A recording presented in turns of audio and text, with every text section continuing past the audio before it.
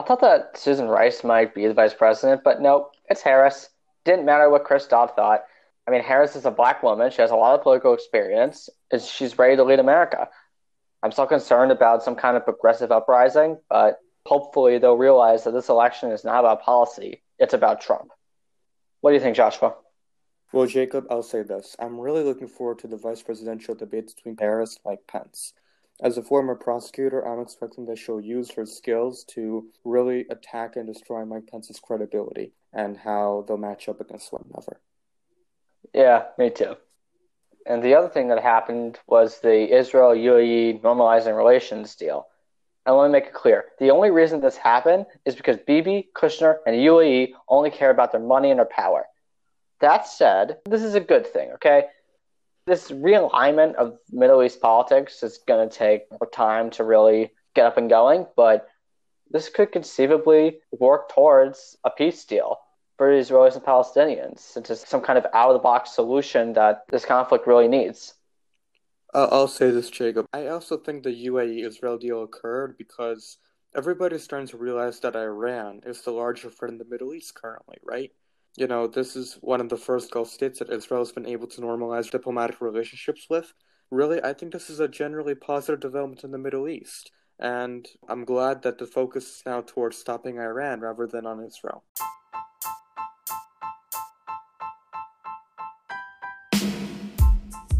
Hello, I'm Joshua Graceberg. And I'm Jacob Friedman. And this is Gen Zers Talk Politics. This is where two members of the next generation of American adults talk about what's going on in the world. Since the whole world is on fire, we might as well take a crack at delivering some insightful, definitely non-Twitter commentary and a side helping of comedy.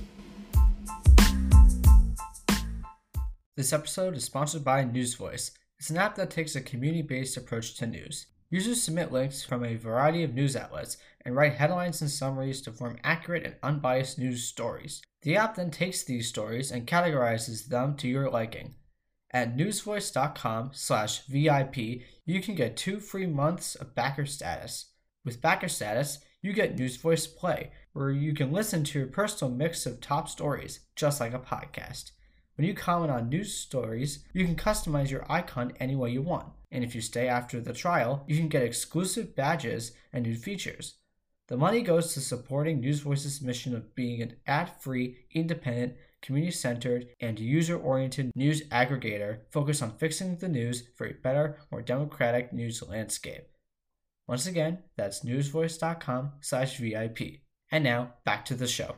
We would like to welcome Jacob Foster, an alum of our high school and a rising sophomore at West Point. Jacob, welcome to the show. Thank you so much. And let me also just clarify before we begin that all my opinions are obviously my own and are in no way representative of West Point or the Army or anything like that. So, Jacob, the first question we have for you is, how would you define yourself politically? And what would you say are your main issues that you vote on? So I'm a political conservative and, one of the remaining adherents of Reagan's whole three-legged stool. I'm generally supportive of a strong foreign policy that's capable of advocating for freedom and liberty around the globe, and supporting strong measures of personal security and personal liberty domestically, and minimizing government influence, religious freedom. That's probably the essence of what I think it still means to be a conservative and what it has meant for the past 30 years. And what would you say are the main issues that you would vote on? Generally, probably the biggest priorities of voting for me are actually probably trying to defend American institutions. So, the big things I care about in elected leaders is obviously issues of character, protecting American institutions. So like court packing would be something I'd be deeply, deeply concerned about. But then on more partisan issues, I'm, supportive of a strong foreign policy, limited government, lower taxes, gun rights, religious liberty. And I don't know, I'm a fan of keeping the environment safe, but I also like reducing regulation, so those can be in conflict at times.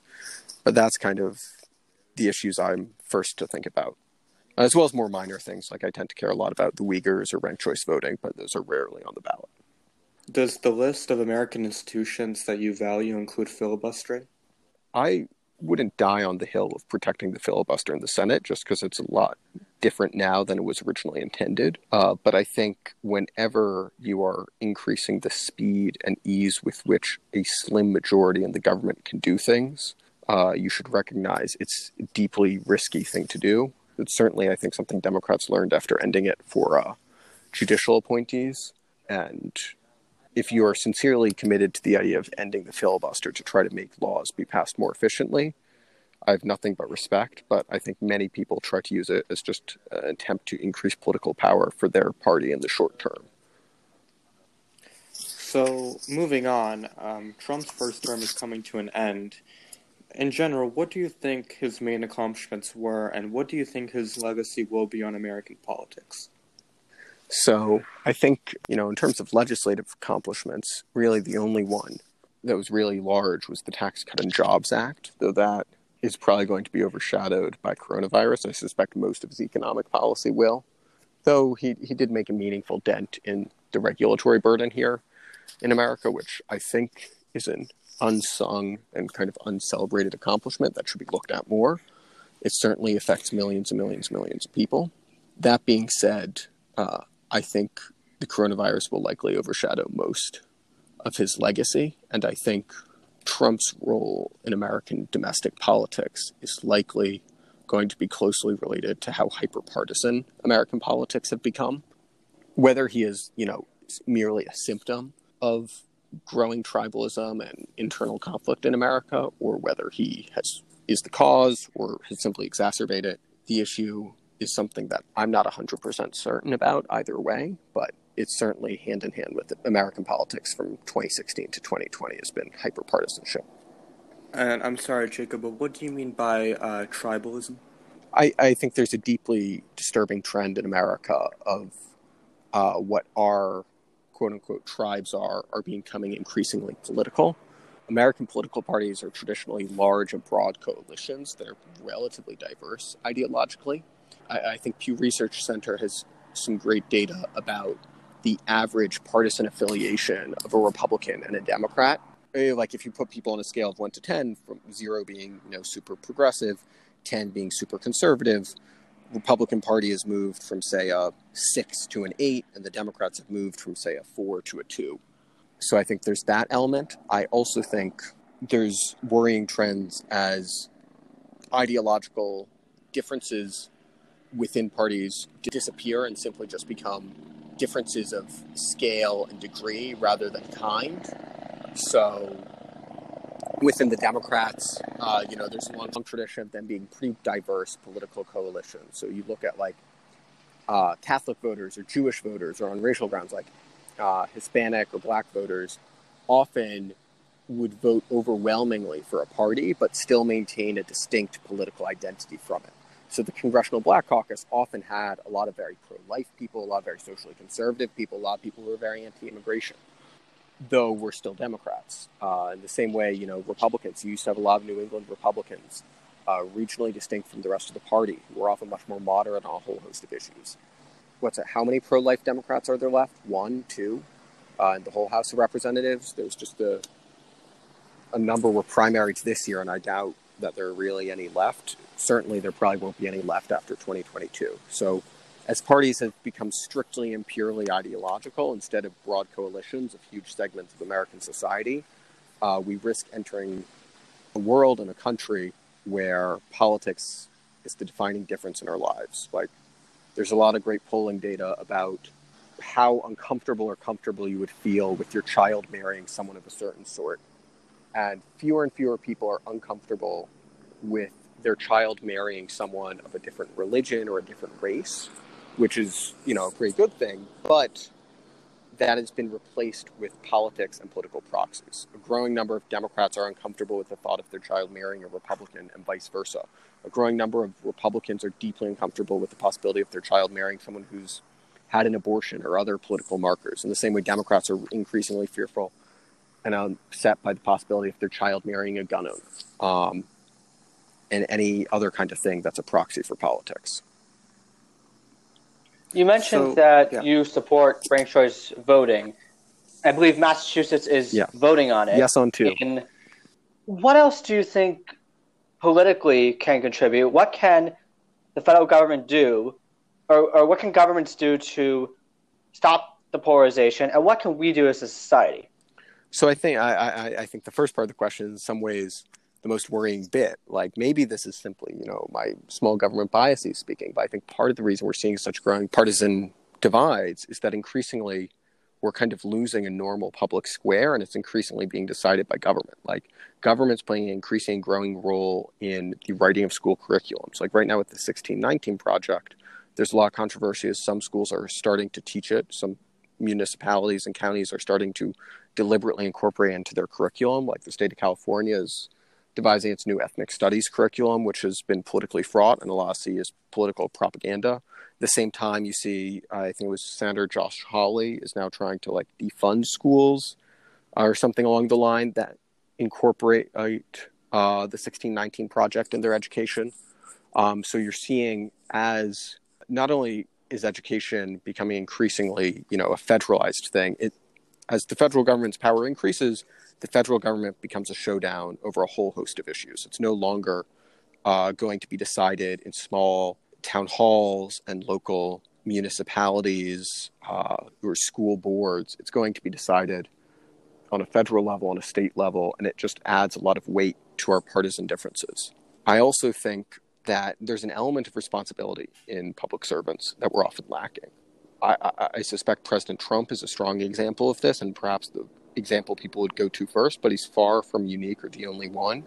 In a day and age where politicians all have Twitter accounts and go for the hot takes and often disingenuous attacks on their competitors and people of other parties, it creates a worrying situation. So that's not really a result of government policy, and I don't think that you should ban politicians from having Twitter accounts, but I think we should be mindful that it's easier for politicians to, tweet something controversial on a political subject than it is for them to pass meaningful legislation on the subject.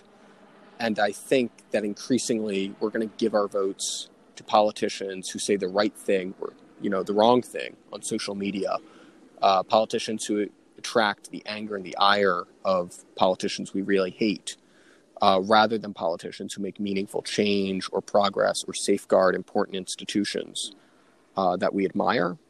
I think the final thing is just a level of empathy on an individual level. One of the things I'm most grateful about of going to Ghan is it was an overwhelmingly progressive and liberal school where almost everyone I knew was almost certainly more liberal than me, but often more liberal than, 99.9% of Americans. And I think it's a permanent and lifelong blessing that I can always think of people who are far more progressive than me and would have very different views on most political issues. But I can also say that I'm confident are smarter or kinder or more engaged in politics than I am. And that I think I'm unable in a lot of ways to use the common crutch of our modern conversation, which is, anyone who's disagreeing with me on this is in the pocket of the NRA, or anyone who's disagreeing with me on this is just simply trying to safeguard their, progressive elitist privileges, and is trying to infer that our enemies are hypocrites or been bamboozled by some lobby, an unwillingness to confront honest public debate.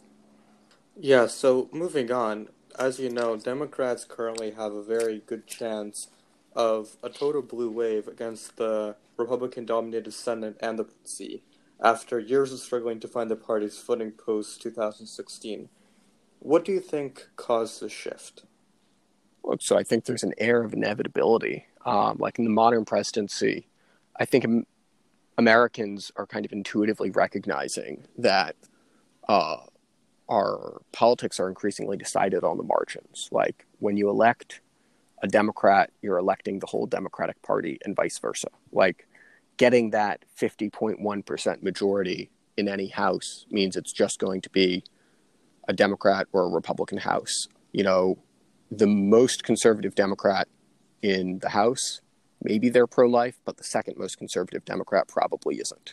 So if they have a majority of more than one or more than two, it's going to be a very pro-choice House. The same goes for, Republicans.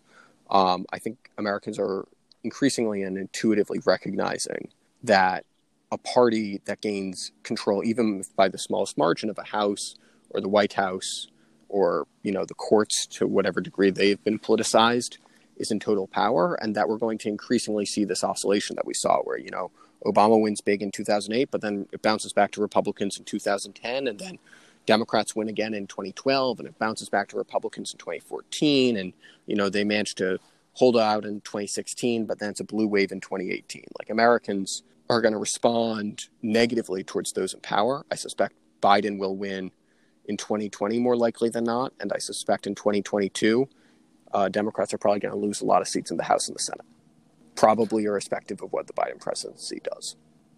But wouldn't you concede that COVID-19 has thrown a whole monkey wrench into this? 5 months ago, no one thought that the Democratic nominee would be able to stand up to Trump on economic issues. But here we are. 30 million Americans are unemployed. 20 million Americans are about to face evictions. The economic argument is turning now against the president. And so would you consider there was a possibility that Democrats could at least not face catastrophic losses in 2022 if assuming that they do win, if the COVID-19 pandemic completely alters American life as we know it in the short term? Maybe, but I think the COVID-19 is actually a strong argument for what I'm talking about. Like, we're seeing a massive upset in life. Like, economically, 40 million jobs lost, 150,000 people dead. Like, this is the greatest, most upsetting development since 9/11 at the very least, possibly even worse. It's totally debilitating and changing America's status on the world stage, domestic life. I've been wearing a mask whenever I'm not in my own room, and whenever there's someone who's not a roommate of mine in my room. Like, I would have never expected to be doing that. And Biden's leading Trump by, 8 or 9 points, where Hillary Clinton was leading him by 6 points in the polls at this point last year. We have had a massive global pandemic, like the biggest political wild card you can imagine, and it's shifted the electorate by probably 3 points. Probably not even that, because Biden was always more popular than Hillary Clinton was. So it's quite possible that COVID-19, this massive event, has not shifted American politics more than a point or two. That should show us just how partisan it's become. But let's say that that somehow in 2020, Trump, despite, the odds kind of being against him, is reelected to a second term. What do you think his second term would look like, and what would you want to see from Washington during that second term? Look, I suspect it's entirely possible that Trump can win re-election. Though it's probably not probable, it's certainly a very real possibility. I would hope, honestly, my personal biggest hopes for Trump being Trump would maybe be kind of moderating or more normal presidential language emanating from the White House, a bit of a kind of return to normalcy. I'm not sure if that would happen. That was kind of hoped for after his election in 2016 and didn't really materialize. I don't know if handing people lots of power is a great way to get them to change their behaviors. But on the political aspects, I would certainly hope that the White House kind of rises to the occasion with the growing threat of China, which I think is an ideological, a moral, economic, and a military threat to America that we haven't experienced since at least the Soviet Union, and could very well be a lot worse than the Soviet Union. Against the Soviet Union, we enjoyed some massive advantages that we do not have anymore against China. And I think we should be very concerned, and I hope the White House increasingly reacts to this threat. That's probably going to be as or more important than how COVID plays out. But as you know, whoever gets a second term, they'll inherit one of the largest economic crises that the United States has ever had. How do you think economic crisis, the aftermath of the pandemic in the second term, will be handled by the Trump administration versus the Biden administration? So I suspect we've already gotten our first taste of it, of some of the political issues it's going to break down on are probably going to be stuff like this unemployment thing we've just seen. This whole fight over whether or not we should be cutting unemployment benefits to something more, normal. I think there's a real worry that, on my part, that we could see mass inflation, and I suspect that is likely more true under a Biden presidency than, say, a Trump presidency. though it may be more just because the results of, say, the Senate election are probably going to be closely tied to those of the presidential election. Basically, I suspect the biggest differences will probably be just the levels of government spending. Well, Trump has shown that he is willing to really open the coffers of the federal government to spend here. I suspect Biden is even more willing to. Like, if Democrats had control of all three houses, maybe we would have seen $12 trillion of spending instead of $6 trillion of spending. Both of those are ridiculous sums. Like, the largest, I think, expenditures of a government in human history on literally anything. Like, far more than we spent on, say, winning the Second World War. So I think we're going to see a real risk of mass inflation, especially as American productivity is likely decreased pretty substantially. Yet, overall circulation of money in the economy has grown massively, as well as the debt, though that's probably the lesser concern. I would hope that under a Biden presidency, one of the uplifting things could be, I think, a much more kind of normal and efficient federal response. Maybe this is wrong, but at least my subjective opinion is that there's been a lot of kind of vacillating and changing federal guidelines and advice, starting, with the CDC and the ineffective tests to really inconsistent stuff about masks. Even when the federal guidelines changed to encourage masks, Trump and a lot of administration officials often weren't wearing them. I'm optimistic that under a Biden presidency that wouldn't be the case. But either way, I suspect the economic consequences of the pandemic will be with us much longer than the health consequences of the pandemic.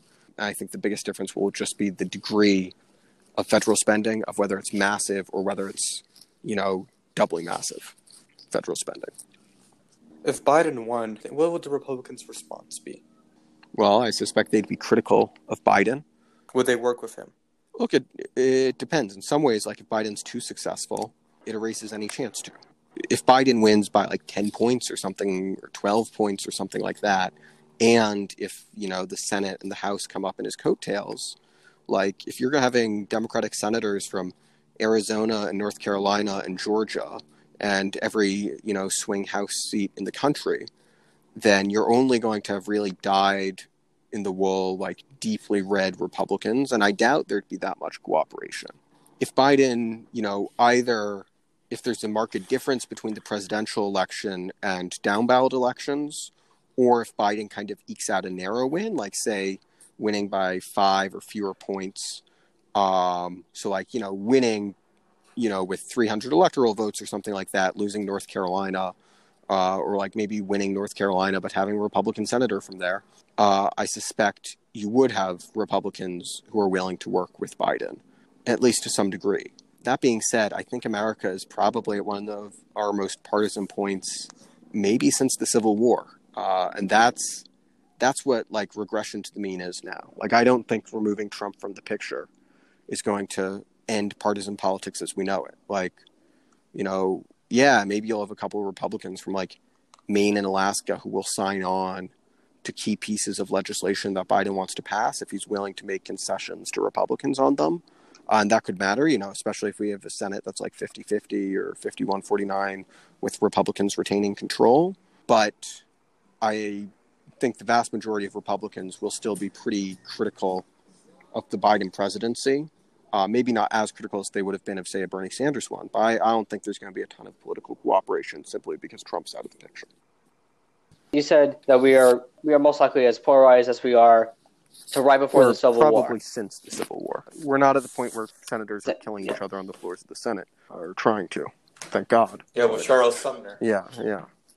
Is there anything that gives you hope? Is there any person? Is there any idea? Is there any movement? Is there anything that caught your eye and you're like, okay, I can see this working in some way? I think there's a lot of reasons to be and remain optimistic. Like, the most partisan time since the Civil War is a really big caveat. Like, America's actually a country where our bloodiest conflict in history was literally brother on brother. Like, if you go to Civil War museums, especially those in states that were split, like if you go to museums in like Kentucky, you're going to find a lot of letters from people who literally fought brother against brother. And while I think the Civil War in a lot of ways is as clear a moral referendum as you can get in military conflict, like maybe, I don't know, World War II was a little more black and white.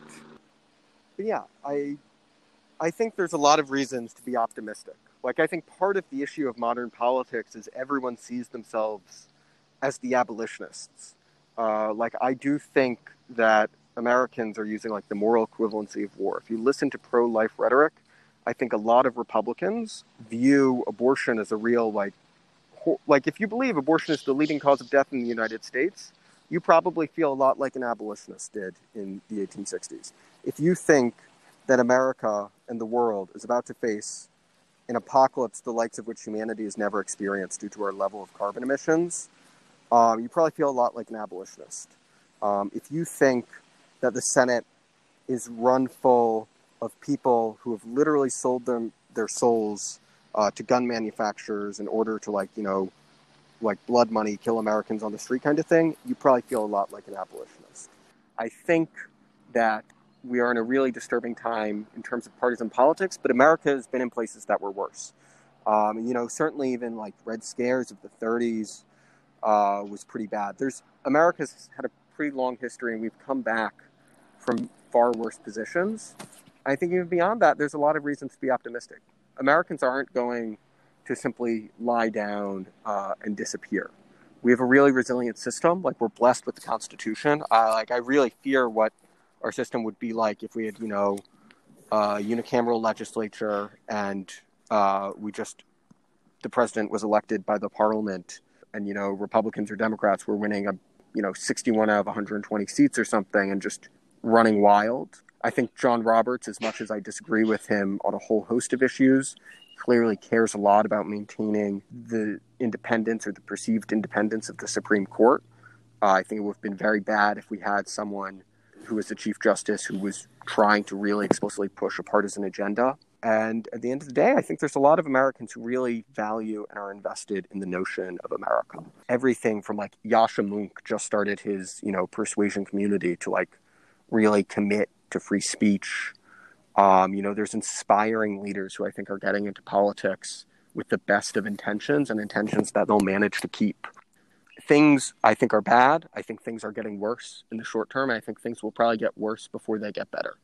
But at the end of the day, I'm optimistic. I suspect in the 2030s or something like that, we'll look back at this as like, oh, it was a bad time. But, the LA riots were bad, or oil shortages were bad, or 9/11 was bad. But all of these kind of crises America's gotten through before, 1918 flu was a lot worse than COVID-19 is. And we got through that. World War II was a lot worse than anything we're facing right now. And we got through that. And I don't think the fundamental character of America or its institutions or its people has changed. I think with the benefit of history and good intentions, I'm pretty optimistic. Jacob Foster, thank you so much for coming on the show. It was a pleasure. Thank you for having me. And we, come November, if you want to come back, we're always here. I'd be happy to. Certainly. I have a few spreadsheets and stuff analyzing the election, so be happy to make some last-minute predictions or something with you guys. And Jacob, we wish you the very best at West Point and that you have a much more predictable year. Appreciate it. I wish you guys the best of luck with colleges and such impending. Going to be a weird year of applications and all that, but best of luck. Yeah, you can say that again. And that concludes this episode of Gen Zers Talk Politics. Be sure to follow us on Facebook, Instagram, and Twitter, and send us any and all questions regarding the news or politics, because your questions make the show. Thanks for joining us, and we hope to see you next time.